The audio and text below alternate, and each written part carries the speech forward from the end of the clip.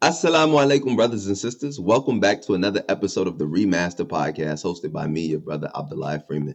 And we're here joined with a very, very special guest. I have the privilege today, mashallah, of hosting Dr. Hatem Bezian, who is a faculty member at UC Berkeley, as well as the chairman for American Muslims for Palestine, as well as a co-founder of Zaytuna College. So, Doc, it's great to have you on. Assalamu alaikum. Wa alaikum assalam wa rahmatullahi wa barakatuh. It's good to be with you.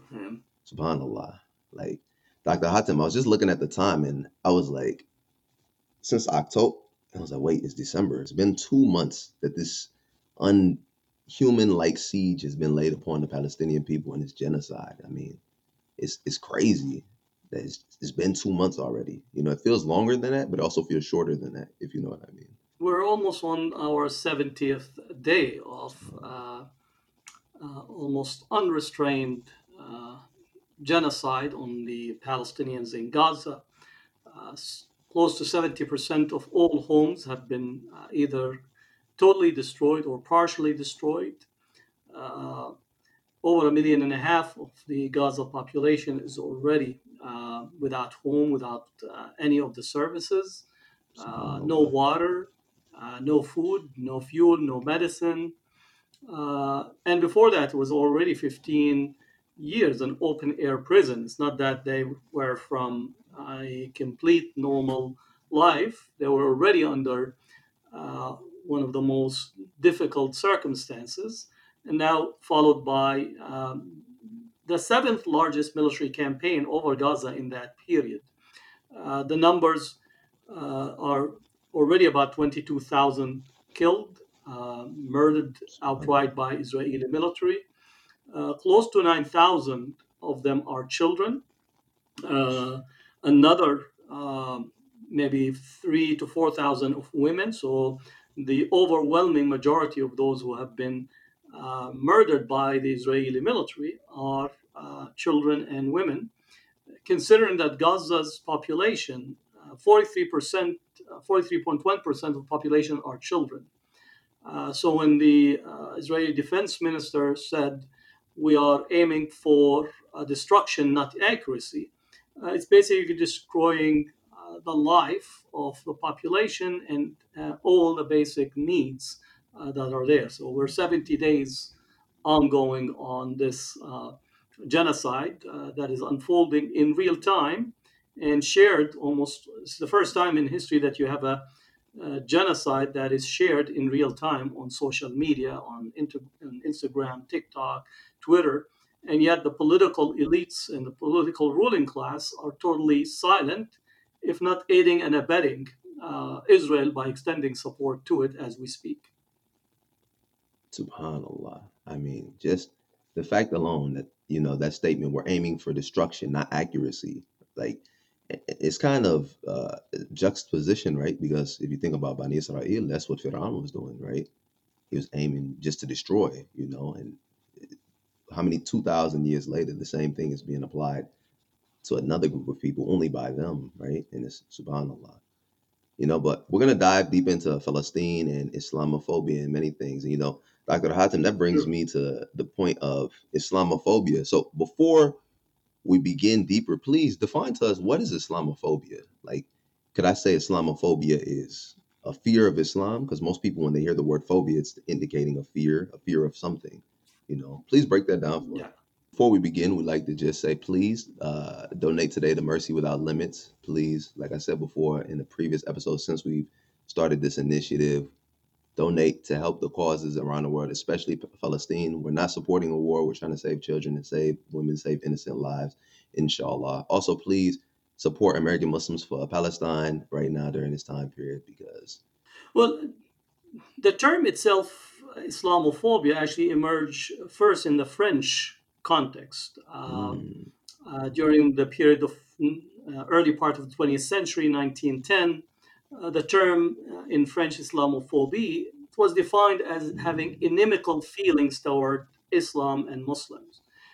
Just to think about it, the French had a very violent focus on Muslims during their colonial period, whether it's in North Africa, in mm, Central Africa, in the West Africa. The French wanted to extract Islam out of the population. So it reflected their attitudes and perspective in negative way toward Islam and Muslims. And people tend to forget that the work of Frantz Fanon, who was in Algeria as a psychiatrist dealing with the victims of torture from the French, and ended up dealing with both the victims of torture and the torturers, and then left his job as being part of the psychiatry from the French and joined the Algerian Liberation Front. Where he wrote some of his most important books. Thereafter, became one of the spokespeople for the Algerian Liberation Front. So when we read "Wretched of the Earth" by Frantz Fanon, or "The Dying Colonialism," or "Black Face, White Mask," all these books came out of the context of the French colonial entanglement with Islam and Muslims. So, in the most recent period, the initial definition in terms of circulation was by the Rumi Trust, which really said to have an irrational fear of Islam and Muslims, which I think it's a little bit was an initial attempt to try to define the phenomena in the modern period, especially post 1979 Iranian Revolution. But there are a number of definitions. One is actually by our colleagues in the UK, the Oral Parliamentary Group, where it says Islamophobia is rooted in racism and is a type of racism that targets expressions of Muslimness or perceived Muslimness. So that's one way to think of Islamophobia as a type of racism. Now, I know that some people who are possibly smart aleck and maybe they think they're smart, Islam is not a race. And that's correct. Maybe you read something that says this, but people can be racialized for a variety of reasons. The best example, again, Mm, the Jewish population faces racism relative to anti Semitism, which is the religious identity of the Jews, especially within the long historical period of European discourse. But no one says, well, this is not really accurate because Jews are not a race. So racism as a element has many features of how groups and communities gets to be racialized. So Muslims are racialized because of their religious identity or perceived to be to having a religious identity. The second aspect is that the overwhelming majority of Muslims actually are from the global south, which means that they are of darker complexion. They look more mm, like me and you, and therefore it's also accurate to think of Islamophobia as a way of really conceptualizing white supremacy as it relates to mm, Islam and Muslims as being the rejected, the uncivilized faith of mm, those who are seen to be subhuman. So there's that dimension to it when we speak of Islamophobia as a type of racism that attempts to look at or um, uh, express sentiments against Muslims relative to that identity. And mm, interestingly enough, when we think about, let's say, those who are perceived Muslims, we could see that, for example, Sikhs often tends to be confused by the racist of being Muslims. Not that we want to give a credit to the racists that they're nuanced and mm, sophisticated to know the different types of turbans. That's too much advanced for them mm. because they're usually are response to only one picture and they cannot go beyond Uh, that choice. So they tend to often relate to individuals who might appear to be Muslim with the same type of animus and the same type of animosity, sometimes violence, verbal abuse, discriminations, and so on. subhanallah. Dr. Hatem, just to, because France, as of recently, has been really big on their anti-Islamic tropes. I mean, in the last couple of years, and they're more outward than most of the other Western countries. What is the relationship between, like, why were they trying to extract this Islam out of the populations that they tried to colonize? And also, like, why does France in particular, out of all of the Western nations, really have a really terrible relationship with the religion, right? Like, as you see in the French Revolution, like, it was very get rid of religion, everything must go, like it has to be secularized. Yeah. Well, one can at least locate French experience with the Catholic Church and the role of religion in the French context, the divine right of king, the abuse that has been lived upon relative to European experience in France in particular. So the French Ah. Revolution arriving at a particular historical period in the corruption of the church and the corruption of the ruling royal elites within Europe produced the French Revolution. Uh, However, as we come into the modern period, especially as France became the major colonial power in Africa, Mm. uh, France sees itself as, when we say civilization, there is civilization relative that French defines civilization. There is no other thing other than the French civilization. So Wow. the act of Muslims wanting to be continuously Muslim Mm. uh, tugs at one of the pillars of the French as the incubators of civilization itself. More so Mm. in the more contemporary period, as the number of Muslims in France increased, which would Mhm. predominantly actually come in from the ex-colonies, which also gets Mhm. us into the post-colonial period, did not end the importation of colonial subjects to do the menial work, to be deployed in the suburbs. So that resulted in the right wing, to begin with, in France, asserting the defense of French identity. And that developed, and whenever you speak about the French identity, we're speaking about a racist construct, because French identity is being described as being white, being Christian, even though that they're no longer practicing it, the post-Christianity, but Christianity as an identity Mm. relative to other communities in there. And also for post-colonial subjects, it has to be a rejection of your particular type of identity. And in here, Muslims, because of their critical mass, represents this notion. Lastly, Mm. in the French context of Islamophobia, as the French state, neoliberal economics, globalization have failed. In a similar way here in the United States, rather than critiquing the underpinning of trickle down economics, neoliberal economics, you begin to look at the weaker segments of the society and project the problem on them. We are very Mm. accustomed here in the United States is blaming the Mm. Mexican labor, blaming the blacks for benefiting Mm. from the welfare state. All this are literally not wanting to address the problem of neoliberal economics, trickle down economics that rewarded the rich and punished the poor.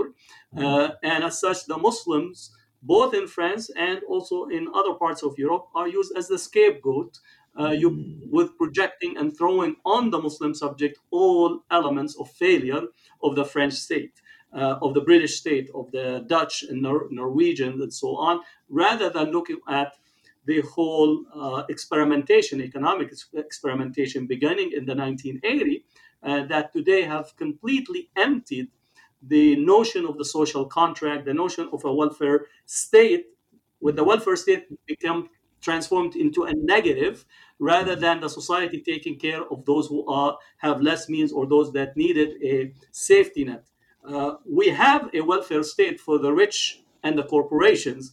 Nobody actually complains about it. Nobody actually says to the banks who took $770 billion rescue, nobody chased them out and say, you're taking money, how you're lazy bums on the Mhm. banks. Mhm. Nobody actually chased them. Nobody problematized their genes.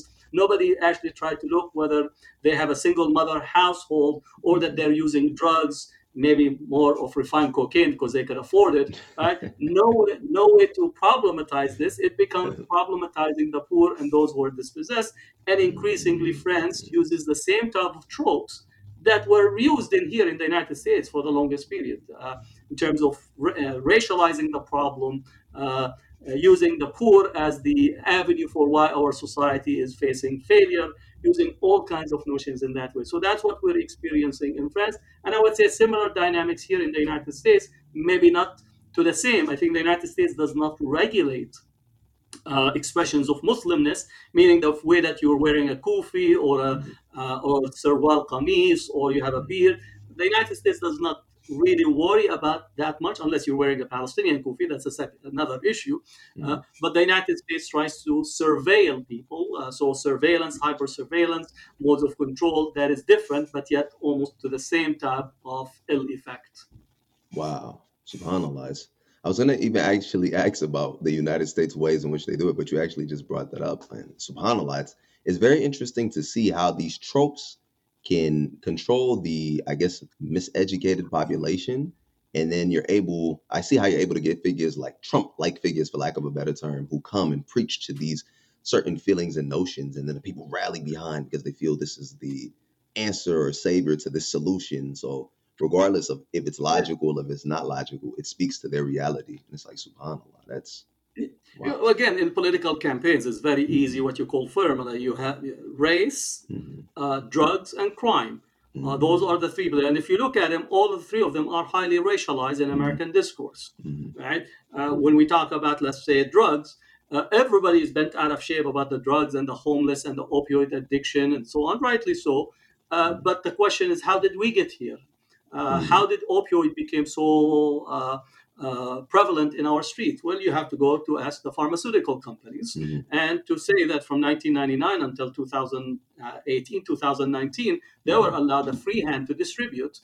So, they really are the corner drug dealers, right? We call them Walgreens, Hmm. CVS, Hmm. and so on. They were the primary agents responsible for the opioid pandemic that we are facing. And SubhanAllah. also simultaneously, they were rewarded because the board of directors of pharmaceutical companies were given immunity. And even the $26 billion fine that they have paid now is going to be reduced. And some of them have shifted their money, especially the Sackler family, that shifted its money away. So basically, you're going to have a $26 billion fine. All of the major drug moms and pops companies were involved in it, from CVS, Walgreens.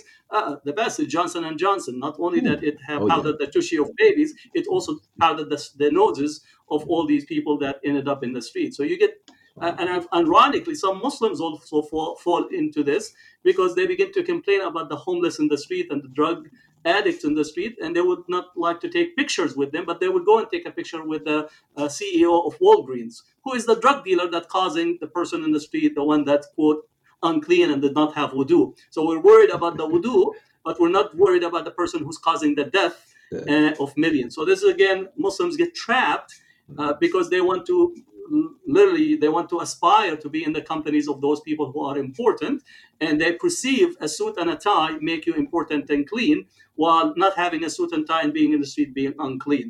That's just what you call our own mistaken perceptions of the reality and how the society that we're part of, in essence, gets to the position we are in today. You know what that reminds me of, Dr. Hatim? It reminds me of Surah Abasa, you know? Mhm. Like, عبس وتولى. Yeah, Abasa, it's it it's reminds me of Surah exactly Abasa. the same. Yeah.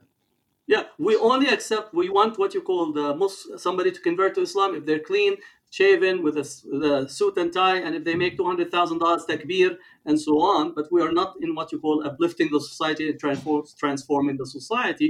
And that's also part of the problem, because if we are the people of transformation, kuntum khayra ummatin ukhrijat linnas, Mm. right? In this sense, we are not understanding, and often we get caught of our own almost circular logic in this way. Subhanallah. So, that's a great segue for me to ask this as we progress through this conversation, Dr. Hatem.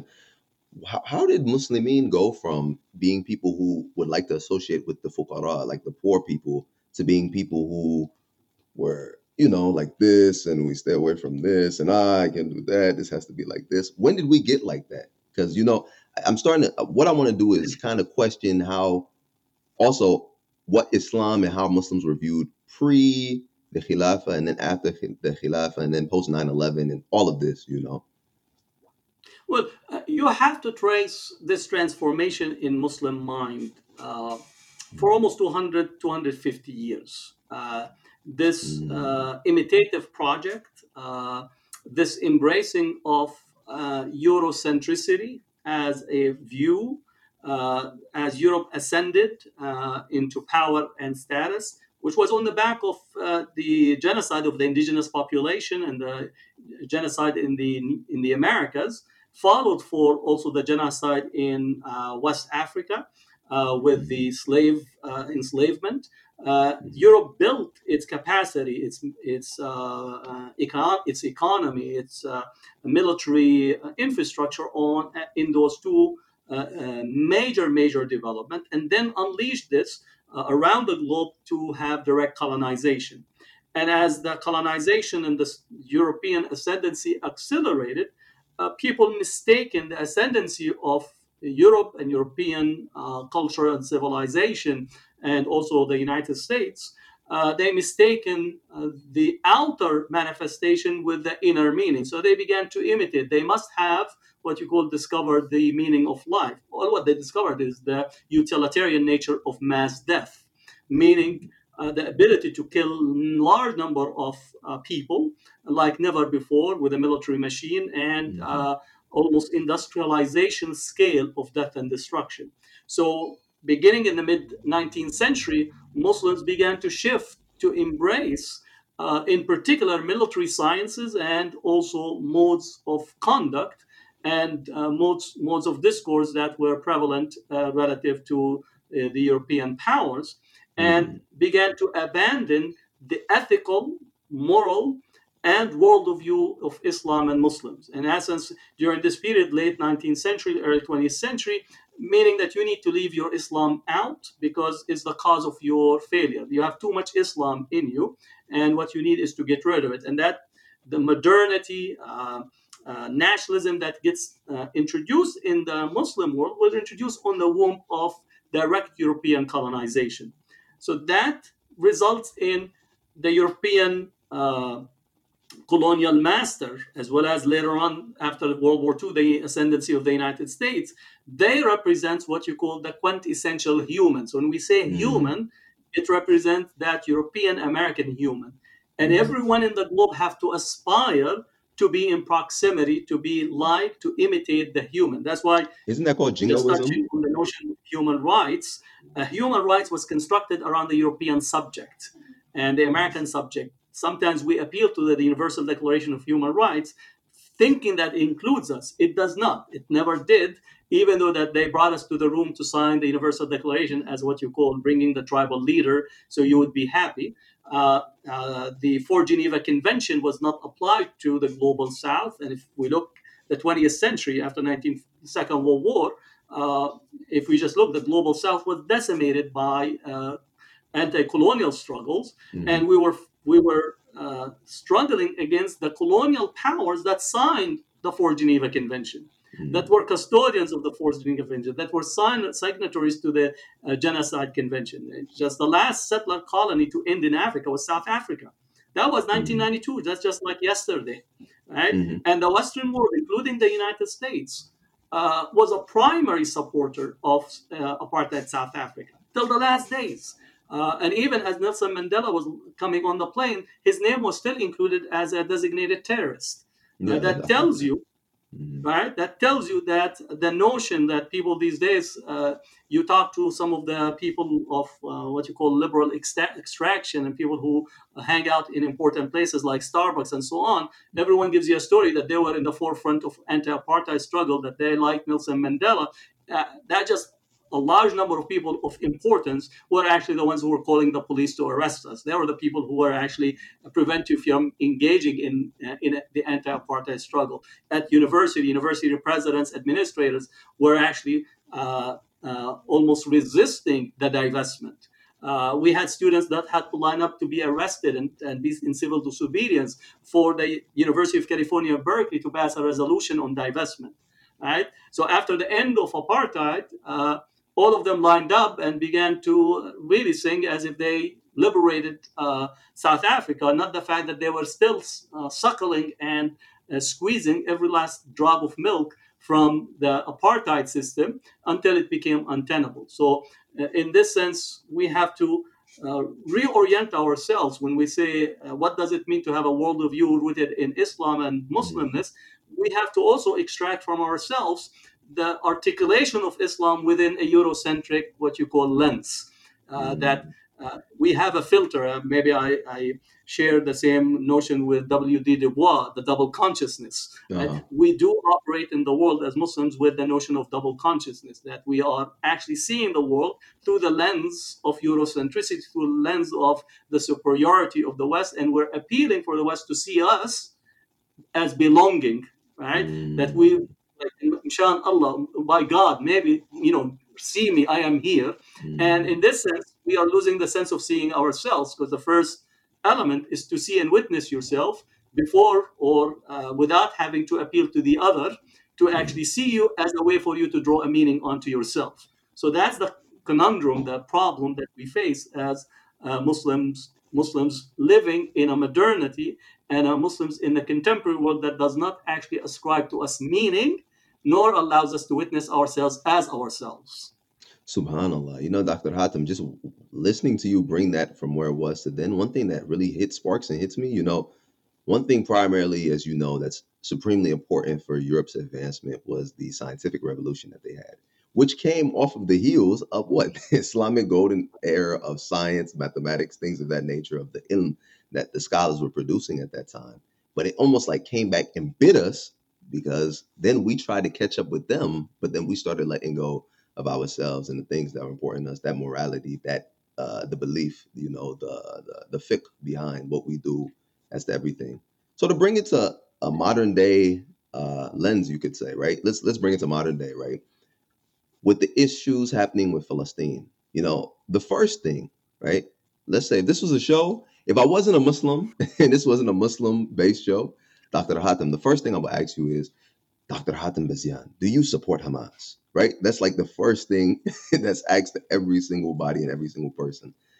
How should Muslims go about answering this? Because I'm pretty sure, besides being asked this on television, our common layman Mhm. Muslims are being asked this question as well, Dr. Hatem. Like every single thing, it's But, like they hit you with that first. Like, how do we respond to that? but the thing is that these are questions that have been asked of colonized people all throughout. And no colonized Mm, people have ever been asked about their history, about their suffering, about the trauma that they have faced. It's always the victimized in a colonial setting that is being asked of the moment that the possibility of continuity of victimization is seen to be have been either challenged or have been raised into a higher level. The second mm, part of the question is often trying to catch Muslims in or Arabs, Palestinians, and their supporters to be unempathetic. Right? mhm, No human being can be unempathetic. Right? Do we mhm, feel the suffering of a human being, of a Jewish person, an African person, a mhm, Palestinian person? We do. No one in their rightful mind would actually think that a mother missing her child, no matter what background he or she is, that you would not feel the empathy. But the question is whose empathy, whom do we empathize with, at what moment, and whom we are erasing constantly. So it's not a question of that Hamas engaged in violence that killed civilians. That's just a statement of fact that could be established.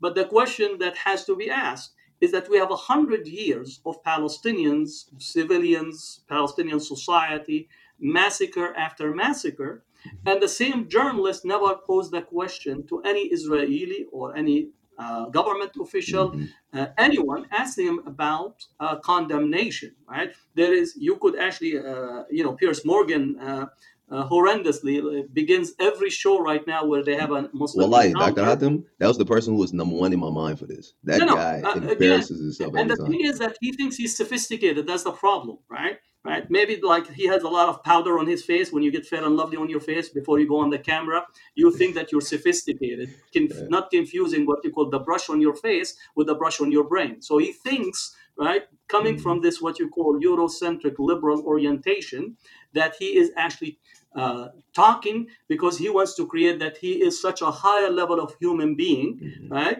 compared to the person in front of him. It's not really a discussion, it's almost an interrogation that is taking place. mhm, This, if Piers Morgan is to be taken what you call seriously on the level of empathy and level of sophistication, have he ever asked that question to any British politician that participated in the invasion and the destruction of Iraq? Have he actually asked this type of question to any of the Israeli politicians that not only call for the destruction and the leveling of Palestinians, they don't even want the Palestinians. Actually, he sits down and listens to a person calling for ethnic cleansing in his show, and yet he does not ask that same question to them, right? Did he ask any of these questions to any of what you call people of importance? He interviewed some of the most important figures in the United States that participated in the invasion of Iraq, invasion of Afghanistan, destruction in Syria, invasion of Yemen, war in Somalia, Libya, and you name it.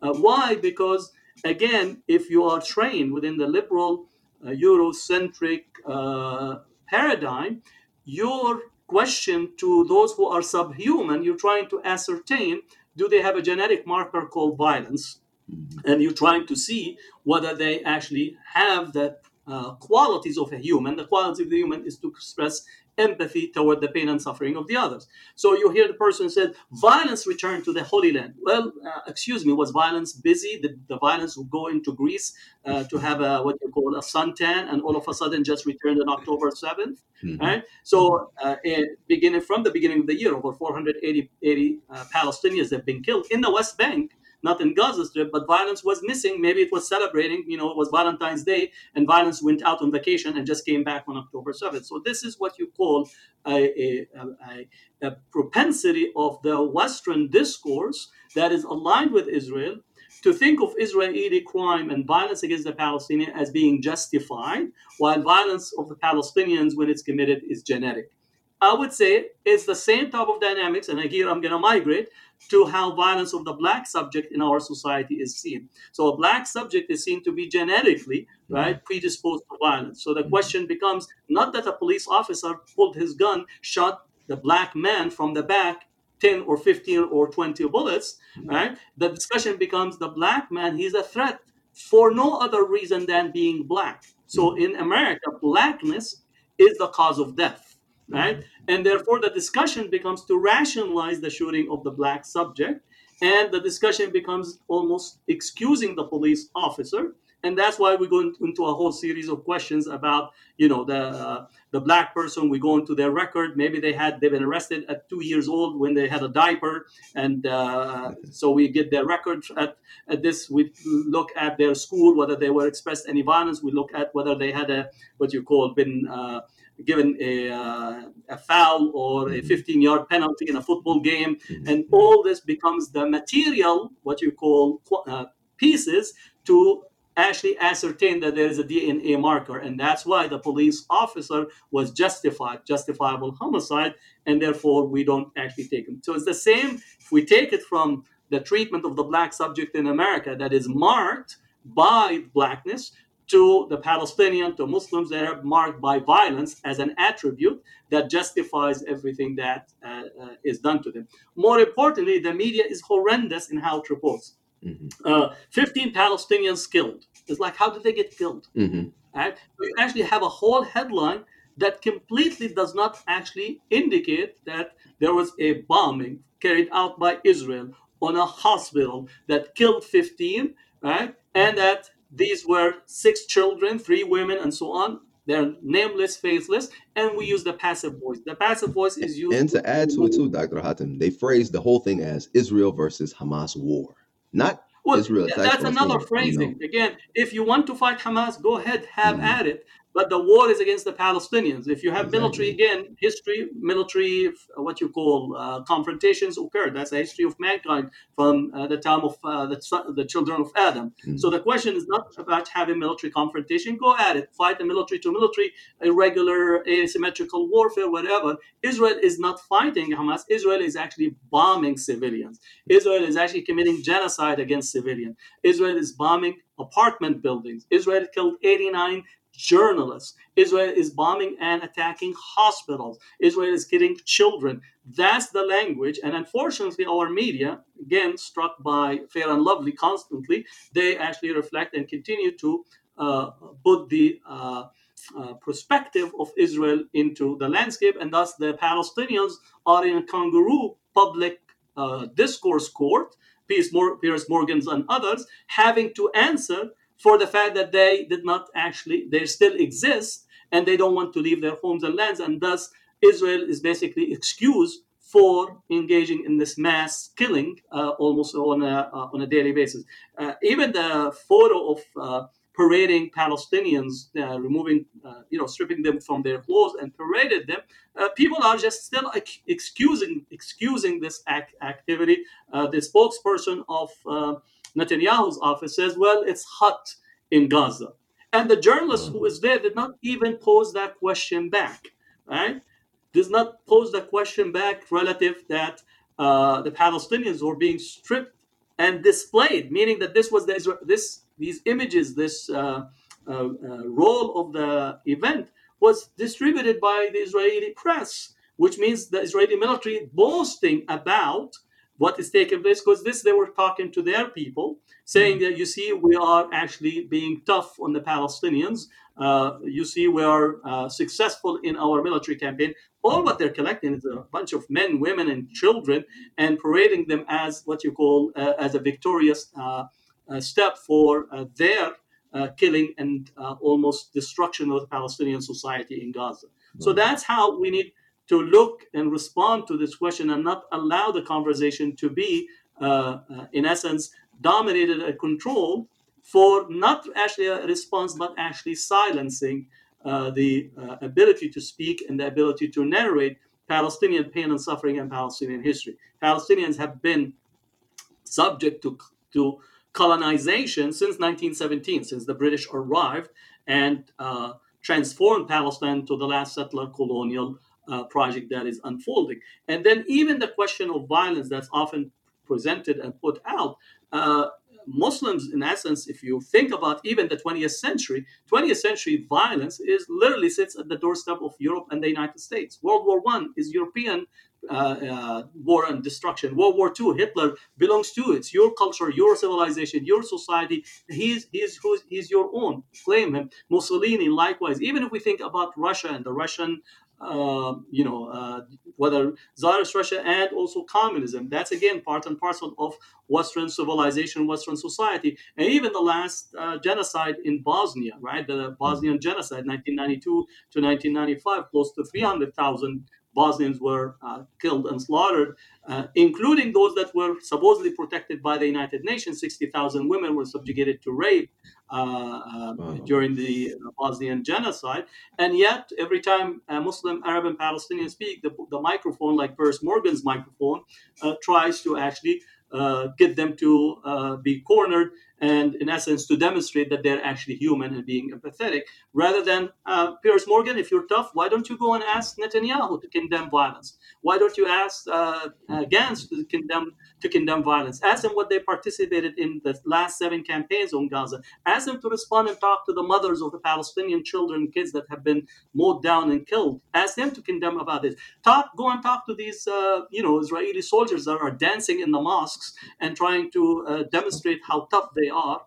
At this point, ask them to speak to the soldiers that went into a store, to this toy store, and began to break these toys. I guess maybe they have watched the film, the Turtle Ninjas No, movie, Ninja and they think that they're tough on toys, and they saw some of the toys in there, or actually putting some food supplies hmm on fire. As the soldiers who were actually parading these Palestinians, what was in their mind? What type of inhumanity that they think parading 200 men without any clothes in front of them in underwear? Ask them what did their mother tell them and said to them if they saw them actually standing there parading other men in this way. But again, these are questions Or that even only to are to add be to answered. that, Dr. Hatem, ask them how would they feel if they were being besieged and then they sent down letters of verses from the Torah warning them of destruction that might come to people who Well, are wicked again, people. you These, could say that subhanAllah. all these questions are questions to be asked, but again, is the history, uh, the history of discourse is that the subject of colonization is never allowed to have their uh, narrative, their standing, their history, their experience being centered. So So, there's always the centering is of the colonial power. so Dr. Hatem, to let's bring that now to the other effects that can have, right? So, the media and them creating, they never allow the true narrative of the people to be spoken about, right? So then what is actually promoted and pervasive throughout the land? It's the false narrative, right? And then you have things. So in the example of with this Philistine genocide that's going on, right? We have the case of the young 6-year-old brother Wadia Al Fayumi, right? Allah yarhamu, who was murdered, stabbed to death, right? His mother was also stabbed. I'm not sure if his mother passed away or not. But do you know if she No, passed she's away or still not? alive. She's still alive, right? Alhamdulillah. Then we have the shooting in Vermont of the 3 Palestinian boys, right? 3 Palestinian students who were just on vacation at a birthday party, if I'm not mistaken, right? Or they were hanging, right? Mhm. We have CARE reporting about, I forget, it was it like 2,000 complaints in 57 days of anti-Muslim and 2,175 cases. yeah, of anti-Islamic, anti-Palestinian hate, right, against them, right? Attack on pro-Palestinian student groups, like you see at Columbia University, the suspended Student Justice for Palestine. What's the other one? JVP. What does JVP stand for? Yeah, Allah. Jewish Voice for Peace. Jewish Voices for Peace, right? Brandeis University in Massachusetts did the same thing with Student Justice for Palestine. Pro-Palestine rally canceled at University of Arizona. The attacks on the university president of Harvard because she believed that from the river to the sea, Palestine will be free is not an anti-Semitic trope. Like these different notions that are birthed from this false narrative. Like, doctor, how do we deal with these, or just speak to that in general, please, for us? Well, uh, one is to understand where is it coming from. Uh, I argue that uh, over the arch of a 30-year period, Israel has lost its standing across many elements of the American society, and in particular on college campuses. Uh, and the erosion of Israel's standing is a direct outcome of its belligerency and its constant violation of Palestinian human rights, and in essence, being almost unresponsive to basic tenets of normal existence for Palestinians.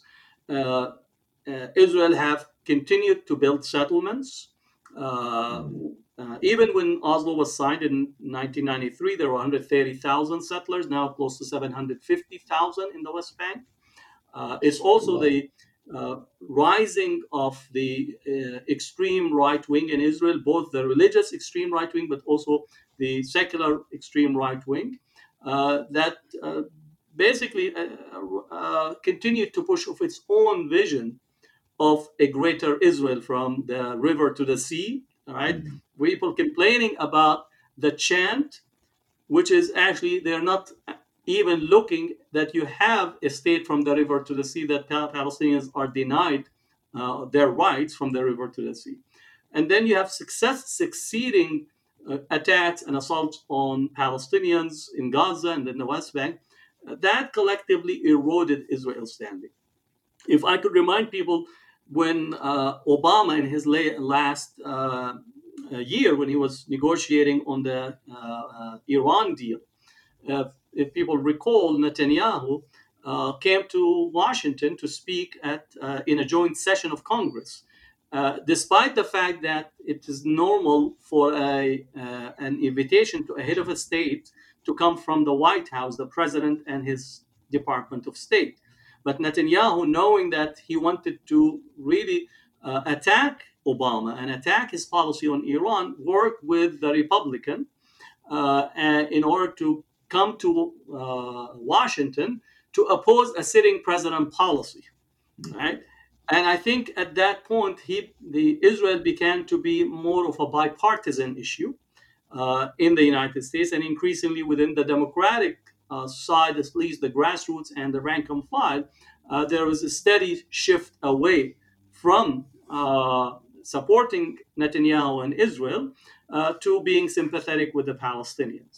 And Mm-hmm. as Trump came in, and Netanyahu hugged Trump, and Trump hugged Netanyahu, you can't have a worse used car salesman in the same setting as you have a Trump and Netanyahu. Mm-hmm. This actually almost accelerated the eroding of standing of Israel in the United States.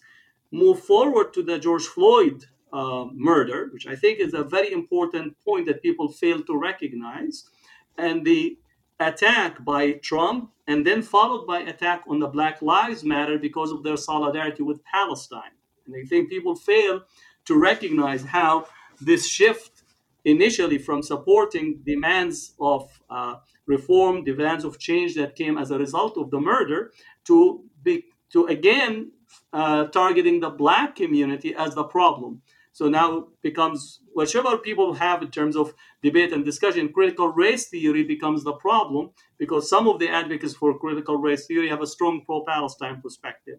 So that campaign also fed into the contestation, especially as Mm, curriculum challenges to curriculum occurred because of the inclusion of Palestine, inclusion of Muslims, but mm, it was much what you call a sophisticated way of actually using all kinds of euphemism to try to attack it, and thus we got into the position as the campaign on Gaza in 2021 and the campaign on mm. not on Gaza but on the Al Aqsa Mosque in 2021, followed by 21, another yeah. campaign last May.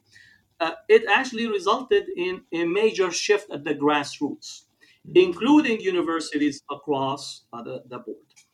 Now, Israel knows that it has lost its position, mhm, meaning no one actually of their right mind can actually stand up and argue Israel's position. All of the human rights organizations have actually issued report that Israel is an apartheid state. Everybody has written report about the expansion and continued expansion of footprint of the settlements. Many reports about the violence of the settlers. Reports about how the Israeli government, Netanyahu and others, are no way under the sun will allow a two-state solution to emerge overall.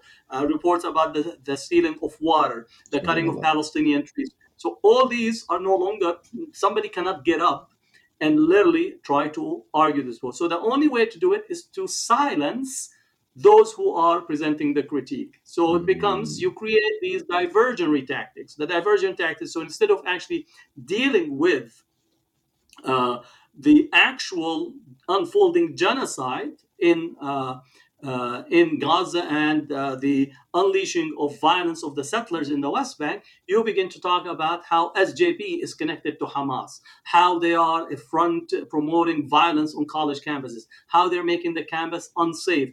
This becomes the focal point, and instead of dealing with literally crimes against humanity being committed, genocide being committed, 10,000, close to 10,000 children being murdered, you actually parade the presidents of Ivy League, Penn State, Harvard, and MIT, and you put them on what you call a McCarthyist type of litmus test with cameras on, and you create that the problem is actually in there rather than the problem is on the politics and the policies of Israel that is causing people to have a solidarity movement that is deeply, deeply ethical, deeply, deeply moral, and looking at the questions of whether our money should continue to support a state that is violating human rights and engaging in war crimes in front of our eyes. So that's the dynamics in terms of this.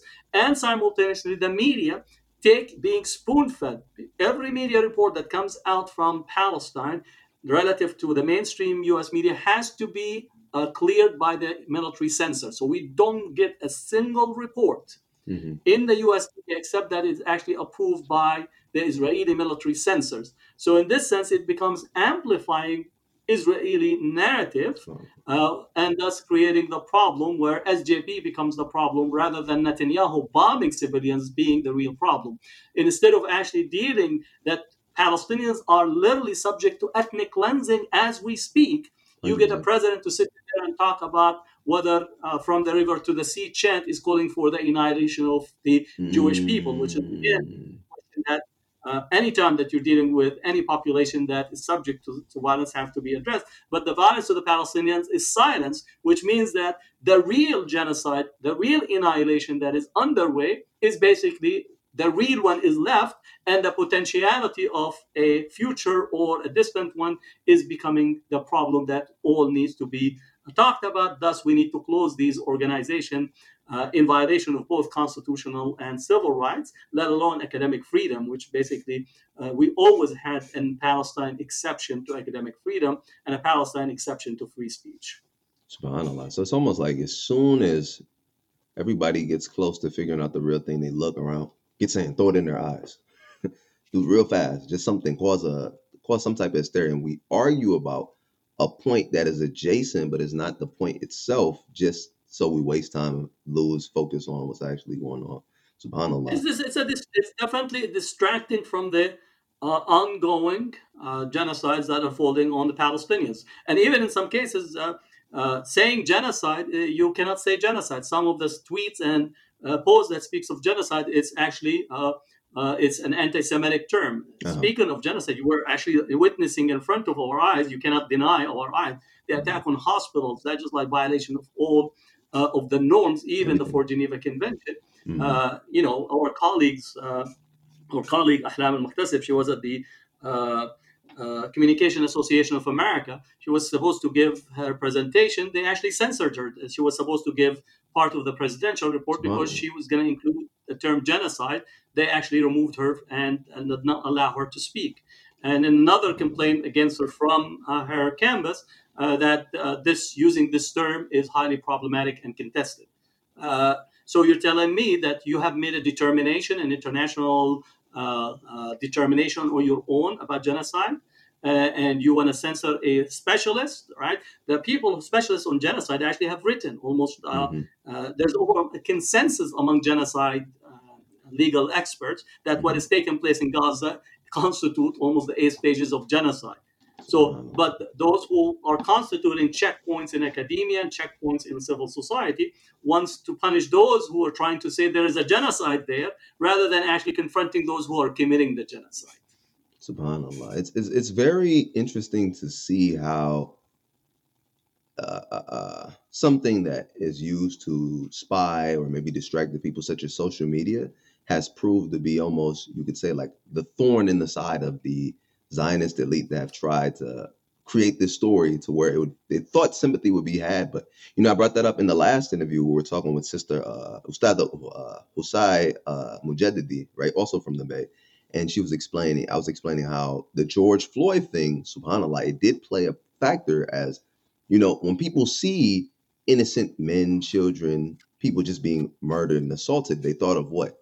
They thought of the riots here. They thought of all the police brutality here, especially the young people, right? Because it's like you see it and it's like, wait, this isn't right. Why is this happening to this person? And it's like, subhanAllah, just to see that all brought forward and then to see how it's like, okay,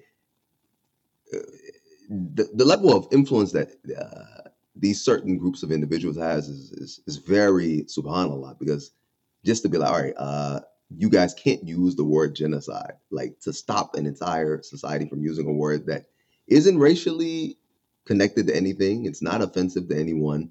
It's an actual term used scientifically, academically for things, and subhanallah. But to progress, Dr. Hatem, let's talk about the solutions now, right? Because we don't want to just talk about the situation without trying to at least come to answers for what we can do. So the first place we always have to start as Muslimin, of course, is Kitab Allah and the Sunnah of the Prophet sallallahu alaihi wasallam, right? So Dr. Hatem, what's something the Quran says in regards that we can use to facing Islamophobia, and how did the Prophet sallallahu alaihi wasallam deal with Islamophobia? I'm hesitant to use the term back, right? Meaning going back to the Prophet says the Prophet ﷺ faced Islamophobia. I think Hmm. the Prophet ﷺ faced a particular type of rejection of Islam, right? We have the Hmm. uh, age of ignorance, the Jahiliyyah, Hmm. uh, and they use all the tools to try to demonize, to try to harass, to intimidate, to distract from the message. All these were tools. So I would say the Prophet ﷺ, faced the same structures of demonization, authorizations that we experience thereafter. But the uniqueness of the biography of the Prophet ﷺ is a unique element that we need Hmm. to treat it as such. Having said that, if we think about the tools that have been used, or in terms, I think if we read, let's say, uh, uh, the uh, the Surah Al-Munafiqun, or Hmm. the chapter of Yusuf, Hmm. or even if we read the Surah Al-Kahf, in terms of just to get us oriented. In a way, all these point, or even the parts of chapter of Al-Baqarah, the Hmm. second chapter, it gives us a sense that there's always ongoing a struggle between justice and injustice, and those who want to target individuals that might want to affirm the justness of both the cause that they are in Mhm. and their faith. So we have many different notions. I tend to often go to the narrative of the Prophet Yusuf alayhi salam Listen. because it represents for us a multi-layered example. Not to Mhm. say that the Prophet alayhi salam example is not, but Mhm. it's the narrative of Yusuf is linked back again. It's part of the Quranic tradition. Mhm. Again, you could say jealousy of status within his children, being Mhm. left to die as a young lad Mhm. in the water well, taken and sold into slavery, facing an opposite what you call sexual harassment. Mhm. Uh, uh, uh, Making his way and being elevated as a result of his steadfastness in the face of all this, facing imprisonment and facing the prison industrial complex wrongly imprisoned. Mhm. Right? So we could look at all these narratives as a reality of what the human being faced and what the Prophet ﷺ faced in relations to Mecca.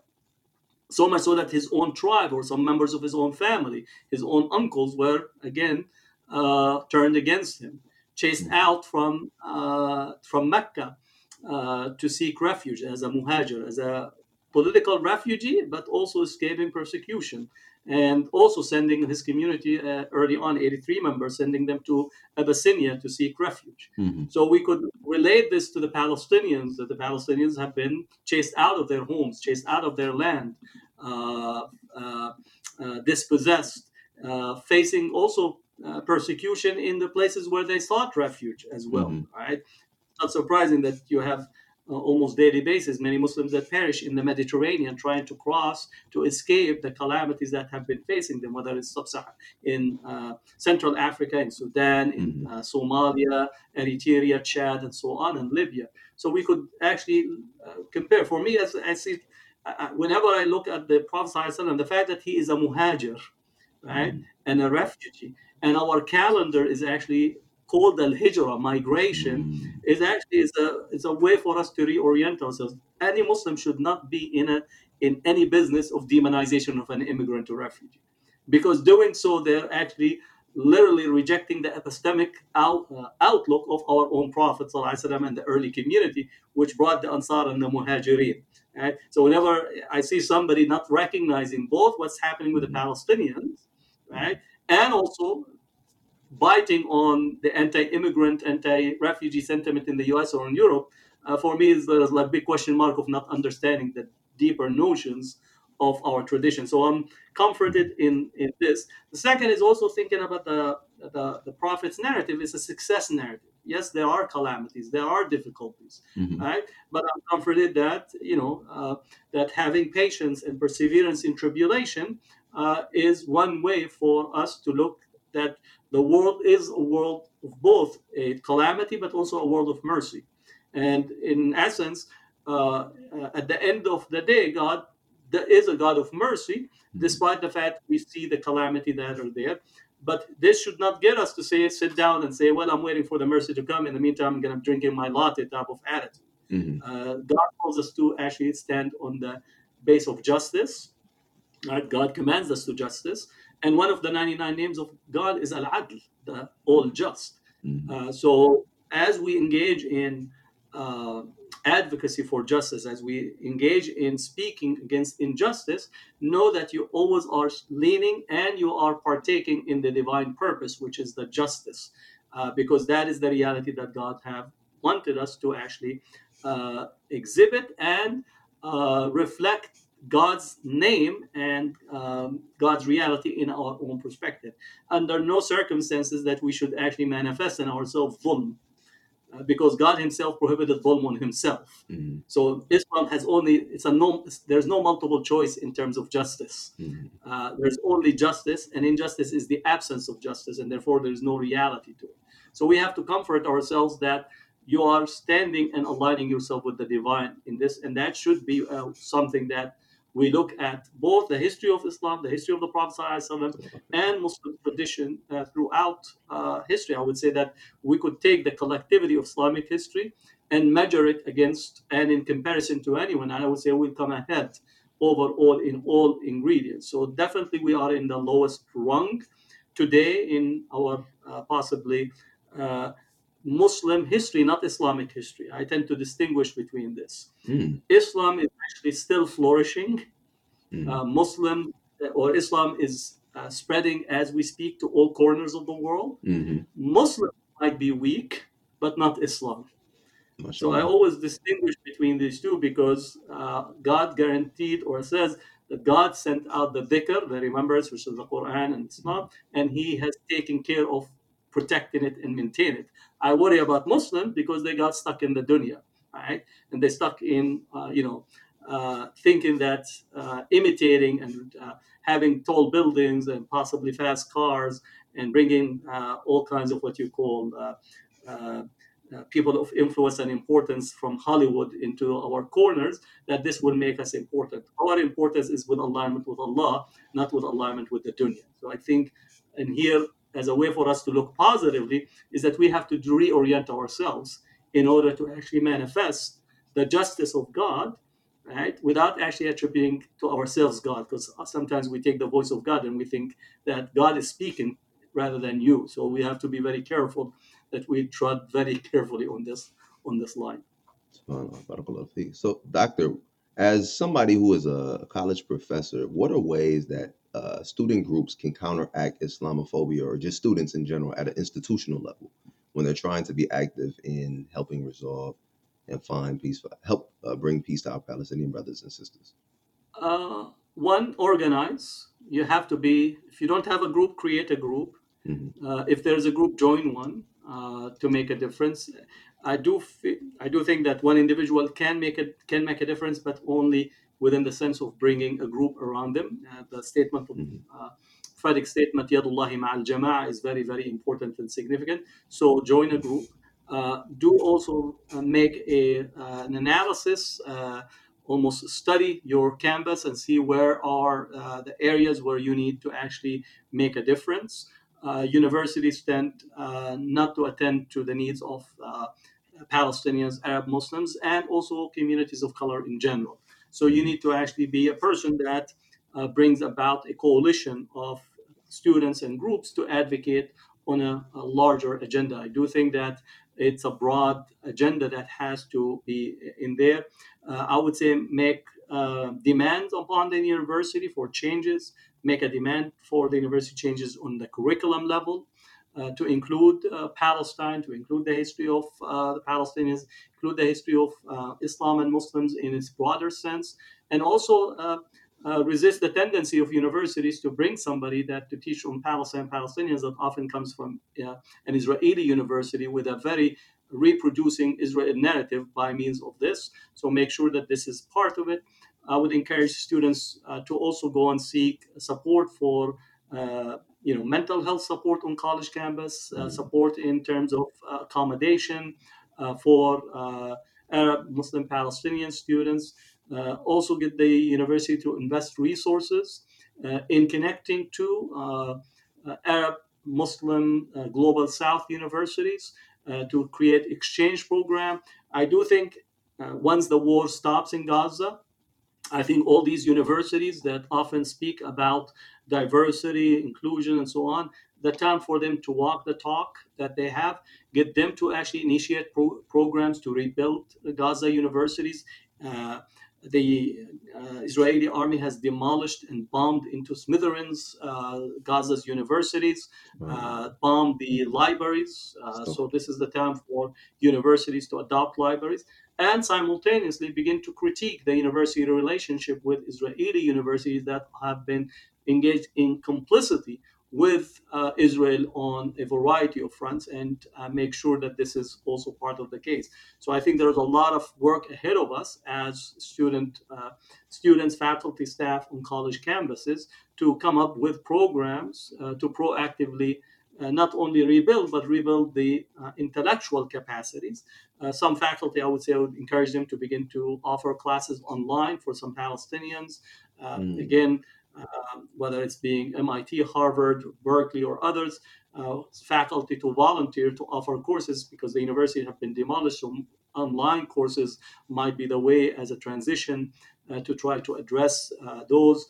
Maybe universities will sponsor restocking of the library and the collections for universities in Gaza.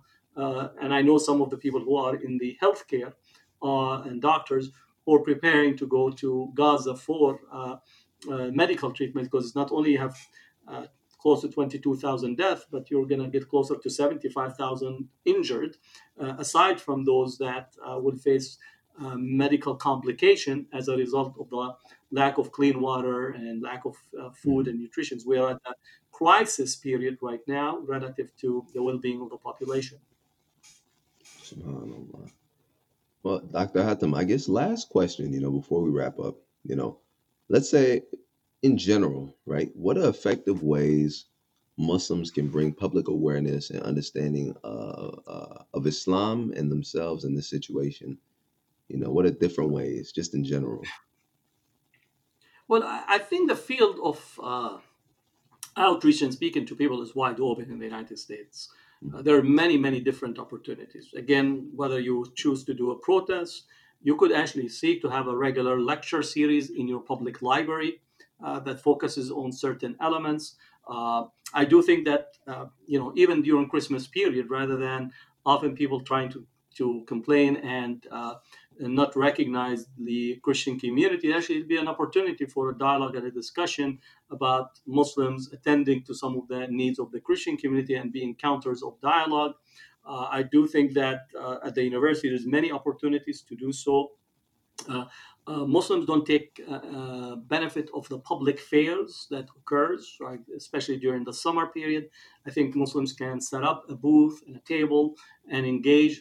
Sometimes I think the booth and the table, rather than what you call giving people a long lecture, maybe the food would be a way to break in, because the Prophet ﷺ says, "أطعموا الطعام وأفشوا Mhm. السلام وقوموا الصلاة والناس نيام." So food Mhm. is a good ingredient, and mashallah, we could say that the Muslims have a very, very good Mhm. array of food quality that can be a major encounter Mhm. in a way of what does it mean to have a halal food, what does the preparation look like, and even some recipes that people have at different places. I think Ramadan should be also utilized as a way for people to speak to other people. The as you know, the rage in the so-called weight loss programs are all focused on intermittent fasting. Well, the Mhm. Muslims have what you call wrote the book on intermittent fasting. It's called Ramadan, Yeah. right? Uh, So how we could actually create that an avenue to speak about Islam is by speaking about that this is actually a very 1400-year tested mechanism mhm. of reorienting and re-cleansing your system and how to become a purposeful person in fasting. So there's many avenues. I think the problem is that we don't look at the avenues. We are stuck sometimes with the text and Mhm. forgetting the context where we could be very effective. And I think this is where we have to navigate to possibly reduce our uh, projecting the context as an outgrowth of only the text, meaning that we read the text with its historical signification rather than looking at how to deliver the text in its particular signification in the current period. So even setting up a place outside of the shopping center on busy times where just on the side, I think if you Mhm. think about the Nation of Islam has been very effective in their Mhm. outreach because they go where the people are at Mhm. and they engage and ask questions. Often I'm very critical. Let's say in MSA, they sit behind the table. I call it the da'wah jacket. They put the jacket and they just sit there waiting for customers. It's the difference between going out because you Mhm. think you have a good product versus sitting in there and waiting for the customer. Mhm. Not to compare it, but that's in essence, you have to be out there. You have to actually engage, see where people are at, and find avenue to actually create a common conversation. Wow, Barakallah Fiqh, Dr. Hatem. These were all great points. And, I think the biggest things we should take away definitely as Muslimin who are striving to help make change and help our brothers and sisters in this very unfortunate situation is, like you said, we have to take ourselves from our high horses, right? Come down to a level of where we're able to roll up our sleeves and do actual work and actually speak to the people and actually tell our narratives and also be able to stand objectively and view the ourselves through the lens through which those who do not like us view us to get an understanding and see how to work from that perspective, counteract that, right? Not seek validation, like please accept me, but see, oh, this is why they don't like, so this is what we'll do to combat that, right? And then Exactly. also to know that the media is against us, right? These narratives are out there that paint us and portray us a certain way. So we just have to accept that reality and look to ways to counteract that again, also, right? Because this is something working against us 24/7, day and night. And like you said, to just be active. We can't sit down and say, all right, well, I have the Quran. Yes, this is the Quran. Yes. Okay, come, let me tell you about the Quran. No, no, we have to go to the people like the Prophet did, sallallahu alaihi wasallam, and tell Hmm. people about the Quran, right? Tell people about Islam. But then also we should follow and look at the stories of the Prophet sallallahu alaihi wasallam or Yusuf alayhi salam and look and see what can we learn from these stories. What can we take and implement in our lives? So before we get off, Doctor, this is something that I always do. Jazakallah khair for speaking with me today. Thank you. I always ask everybody before you get off, please teach us one thing, one ayat or one sunnah or one hadith, something that we can implement and people listening can implement in their daily lives so me and you can collect ajr from this, inshallah. Well, one of the hadiths that I love and I always use is the hadith of Ar-Rahma, because again, in the middle of calamity, this tool for me, Ar-Rahimun yarhamuhumullah, yarhamu man fil ard yarhamkum man fis sama. The merciful ones, Rahimun, the merciful ones, the one in the heaven will show you mercy. Be merciful upon the people of the earth, so the ones in the heavens will show you mercy. So in these calamities is to look at the world with the eye of mercy, because mercy is one of the foundations. That's why we repeat it almost every time you recite the Quran. Bismillah ar-Rahman ar-Rahim. We speak of the merciful, the beneficent, as the overarching umbrella of our tradition. So for me, that would be something that I would impart for us to comfort ourselves while being in the world of calamity, difficulty, and tribulations. Once again, barakallah fiqh. Thank you, Jazakallah khair, Dr. وأنتم Hatem. كذلك. I like to say, everybody, please donate to Mercy Without Limits. Please, like I said before, we're here to save lives. We want to help our brothers and sisters in this calamity. Also, please donate and support American Muslims for Palestine, I should say, right? American Muslims for Palestine, AMP. And if you've donated to those causes and there are other causes with many, there's so many calamities in the world. May Allah make it easy for all of the people who are suffering them. آمين. Please, wherever that is, whether it be in different parts of Africa, parts of Asia, parts of Europe, America, here, your local neighborhood, wherever you can, please support whatever causes, humanitarian causes you can. Please support them, especially my Muslim brothers and sisters. This is heavily emphasized in our deen. This is a part of our tradition. It's an act of ibadah. Please do this. Once again, if you guys have any other topics or any guests you guys want us to have, please drop it in the comments. Dr. Hatem, is there anything you wanted to share before we get off? No, thank you, and just keep in touch on social media. I'm on Twitter, Instagram, and also have a whole bunch of articles that you could read on Oh, Palestine and drop your other social media subjects. tag, Doctor. What's the social media so they can find you? So I can find you too, actually, Uh, inshallah. Hatem Bazian, just my Twitter and Instagram. Oh, inshallah. Inshallah. Please follow the Inshallah. doctor. All right, brothers and sisters, this is another episode of ReMAStered. Please also remember December Mass IGNA Convention. Please come, Chicago. We're going to be there, I'll see you inshallah. It's going to be there. a great time. Oh, doctor, you'll be there. MashaAllah. I definitely would Inshallah. love to meet you, inshallah. Love to. Inshallah. So, brothers and sisters, thank you again for listening to another episode of the ReMAStered podcast, hosted by me, your brother, Abdullah Freeman. We'll see you guys later. Assalamu alaikum. Wa alaikum salam.